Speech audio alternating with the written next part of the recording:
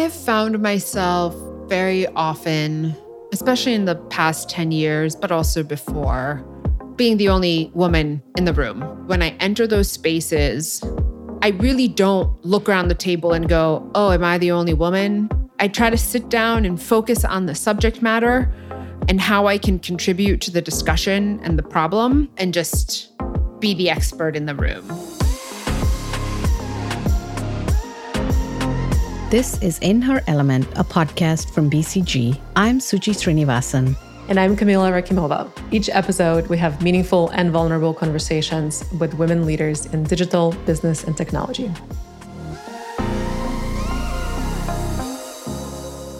This week, we're speaking to Adi Zolotov, Managing Director and Partner at BCGX. She also leads the BCG Data Science chapter in North America. Adi's work focuses on building AI and digital solutions that unlock value and insights in aerospace defense and in the public sector. If Adi's voice sounds familiar, it's because she is an In Her Element guest host. In season 2, she had the chance to interview her mentor, Dr. Beth Willman, who guided her through her astrophysics PhD. Adi also interviewed fellow aerospace expert Sita Santi in season 1. We'll put links to those 2 conversations in this episode's show notes. Here's Camila's conversation with Adi. Adi Zolotov. I am a managing director and partner at BCGX. X is BCG's tech and build unit. Adi, I'm so delighted to have you with us today. Very excited about this conversation and to get things going and started. Let's talk about what got you started in technology. How did you get interested? What kind of technology, as far back as you'd like to remember? My path to tech was really through science. I still consider myself a scientist above all. As a little kid, I watched this documentary about the expansion of the universe and some of Albert Einstein's theories. So fascinated. I think my mind was absolutely blown. And I went to all of these adults in my life and asked them, did you know the universe was expanding in its acceleration? I mean, I was just dumbfounded. And none of them had an answer. None of them understood. None of them could explain it to me. And so starting at the age of about 5, I said, I want to be an astrophysicist. And I'm extremely stubborn, which everyone in my life knows. And so that was my single vision in life. And really, the big discovery I had as an undergrad was that science is really driven by computational algorithms, right? The world had shifted away from these beautiful, simple solutions on paper and really towards complex programming. And so I had to learn it all and really grew to appreciate the power of all of this technology. And that's really how I ended up working at the intersection of science and computation. Incredible. So if we go back to those early years, starting with the age of 5, as you reflect on who was there supporting you and mentoring you, especially perhaps women in your life who were good role models and good mentors? My sister, who is 7 years older than me, my mom, my grandmother, I had a lot of really strong female figures in my life. None of them were necessarily scientists or into technology, but they all overcame some really difficult events. My grandmother was a Holocaust survivor. My mother moved from Morocco to Israel as a teenager in a really tough time to show up as a Moroccan to a brand new country. And so we were just resilient. And I was really taught that paving your way in spaces that were not necessarily cleared for you, that you had to clear yourself, that was okay. That was part of the work. That was part of the enjoyment. And don't get me wrong, also quite difficult, but I took it as a challenge that I really wanted to take on. And I got that from them. So here you are as a younger child thinking about expansion of the universe. And then a few years down the road, you are getting your PhD in astrophysics and doing all kinds of incredible academic research on the topic. That was your journey. And so what was the shift to technology and maybe a private sector eventually as well. Yeah, it was quite a shift because I was very dedicated to my academic career. I loved it. I found it very fulfilling. The research, the writing, the speaking, the problem solving, I really enjoyed all of it. I think I got to a point where, and this will be me being a little bit critical of academia, where I just didn't see a long-term future for myself in academia. Tenure track jobs are very limited in very limited locations.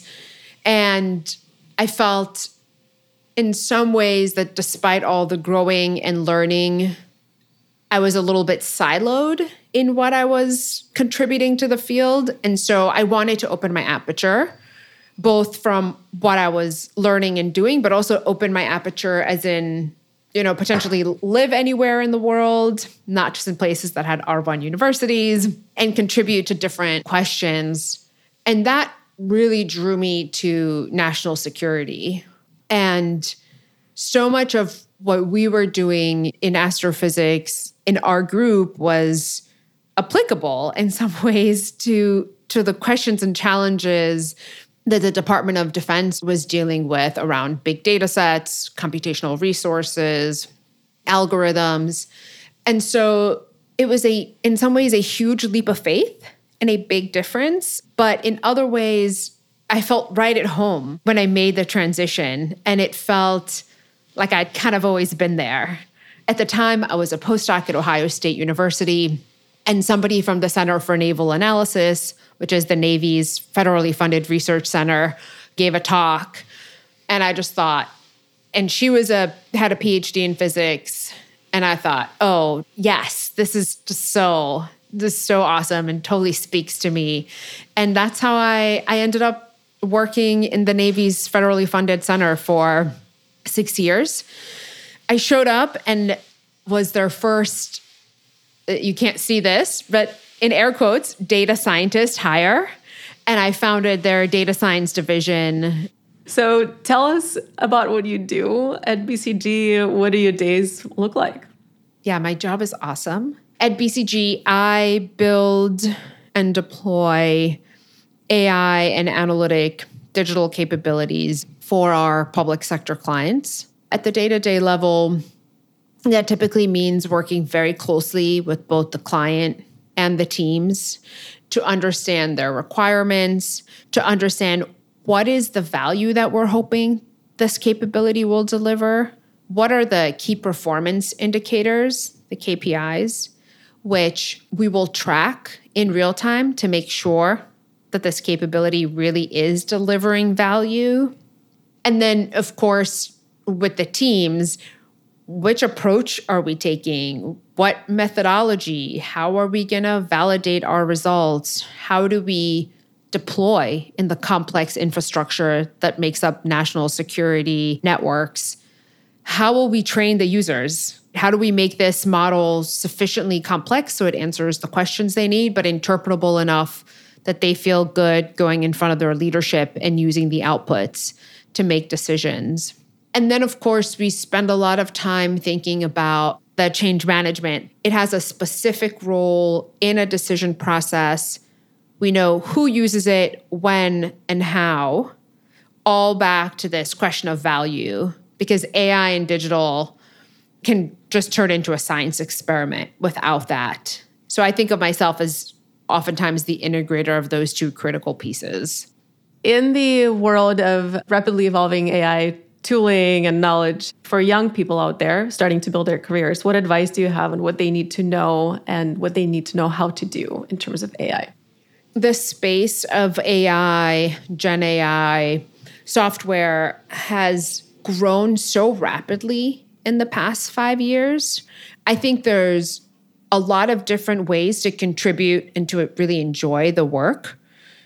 I guess my advice, and perhaps this is a reflection of who I am, is not to be overwhelmed by the idea of needing to be an expert in absolutely everything in technology, but find the things that really excite you and that you can imagine doing for a long time and double down there and do the trainings or get the degree or find the on-the-job training that'll support you growing those skill sets, as opposed to becoming very overwhelmed by feeling like you have to know how to do it all.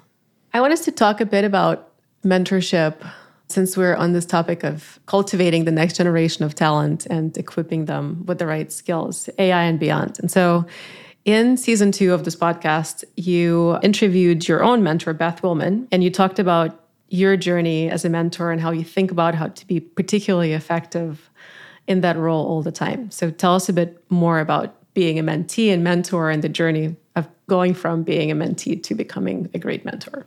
Beth was an awesome mentor, and I've had many, so I'm genuinely lucky.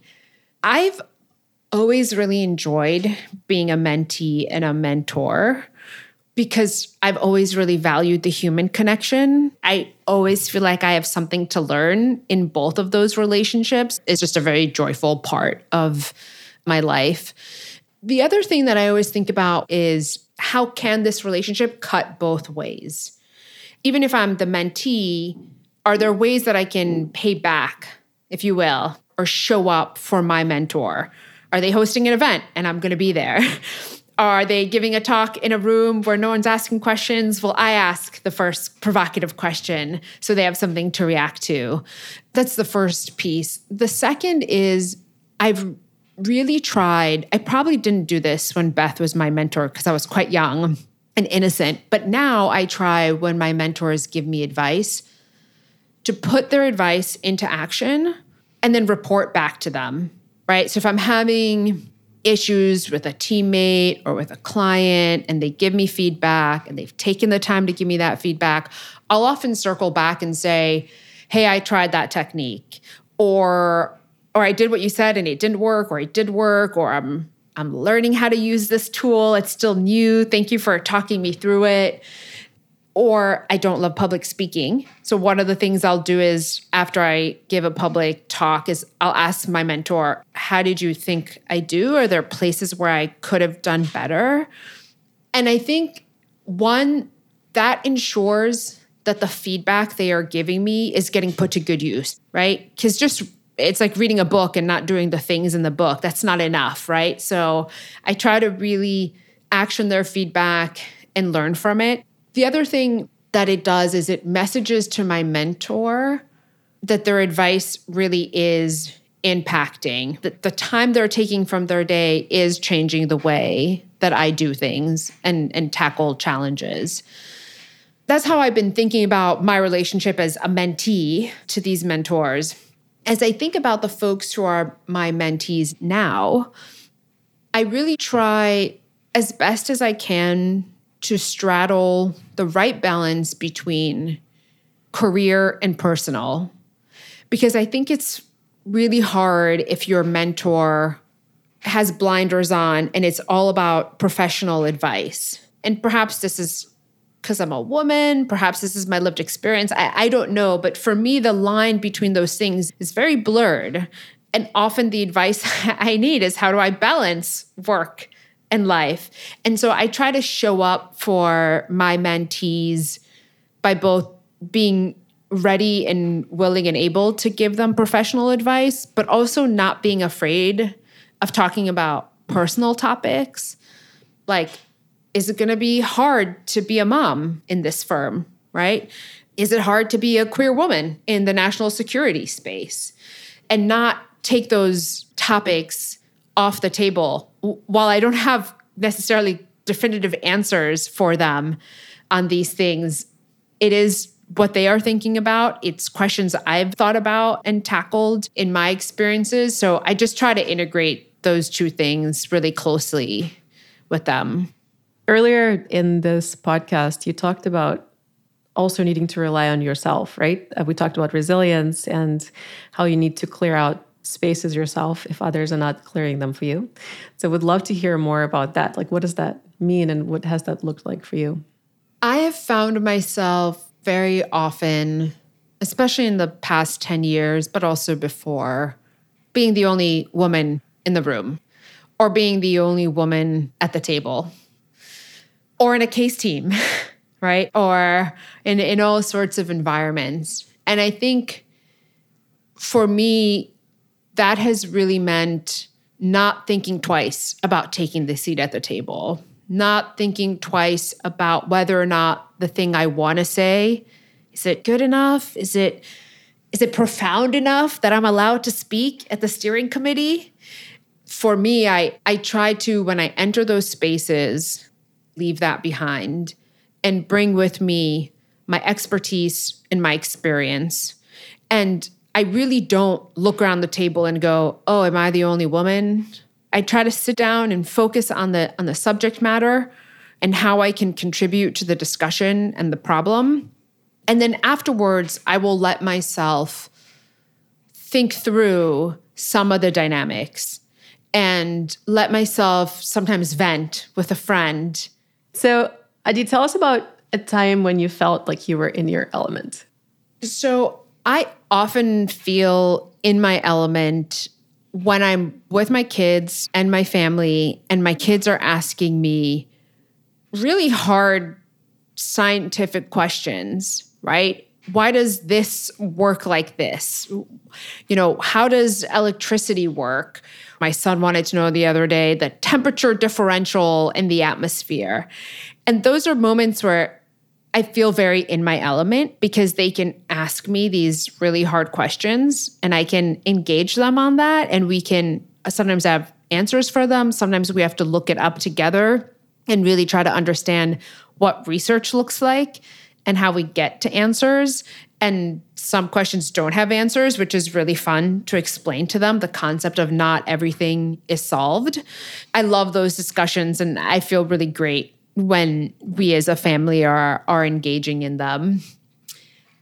On the professional side, I feel in my element at the Pentagon with my people, whether it's chit-chatting with folks who are just absolutely awesome and committed to the security of this nation, or we're sitting down together and we're solving really complicated problems and really trying to understand how we bring digital and how we bring AI to bear in order to make things better for this country. And in all those discussions, I'm so engaged.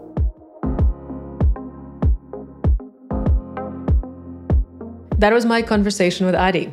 Suchi, what were some of the key takeaways from this conversation for you? So first off, she was just so sheer impressive, and also as a role model, right? For others who are aspiring to go do great things and make great impact. And then she coupled that, amazingly enough, with such tactical insights on, of course, she's always in the room alone as a woman, right? But for her to talk about her techniques, if you will, to overcome the inevitable situations in those kind of scenarios where she is the only woman, like how she maintains her internal composure, how she finds her place in that dialogue with quiet confidence, and if she's choosing to show up as the expert or one of the experts. And I just think there was a lot of practicality in her approach with calm confidence. So I think there's a lot for our listeners to like and adopt in situations that possibly could feel actually quite overwhelming. So that was very impressive.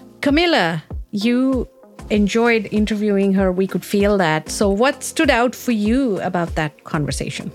I really enjoyed admiring Adi, just watching and imagining her journey. If this was a movie or a TV series, except it's her reality, and the life that she has created has been incredible. When I think about having a seat at the table, having the confidence that you have a role in that room, I also reflect on what Adi shared about getting to that room, right? She talks about needing to take accountability for clearing the path and knowing that you have a role to play and clearing out the weeds in the brush and whatever is on your way so that you can actually arrive in the room. And for her, I think when I think about the confidence, where does that come from? It's in the kinds of mentors that she's chosen, right? She has, Dr. Beth Woolman had a challenging path. Her grandmother and her mom also had challenging paths. There's a history of Holocaust and lots of migration and immigration and perseverance. And so that was insightful to me in choosing the mentors who had really challenging paths, you can reflect on what that was like for them so that you then gain confidence that that's also very much your path ahead and you can get through it. Well, that's all for today. This has been In Her Element, a podcast from BCG. Join us next time to hear more meaningful and vulnerable conversations with women leaders in digital, business, and technology. Thank you so much for listening.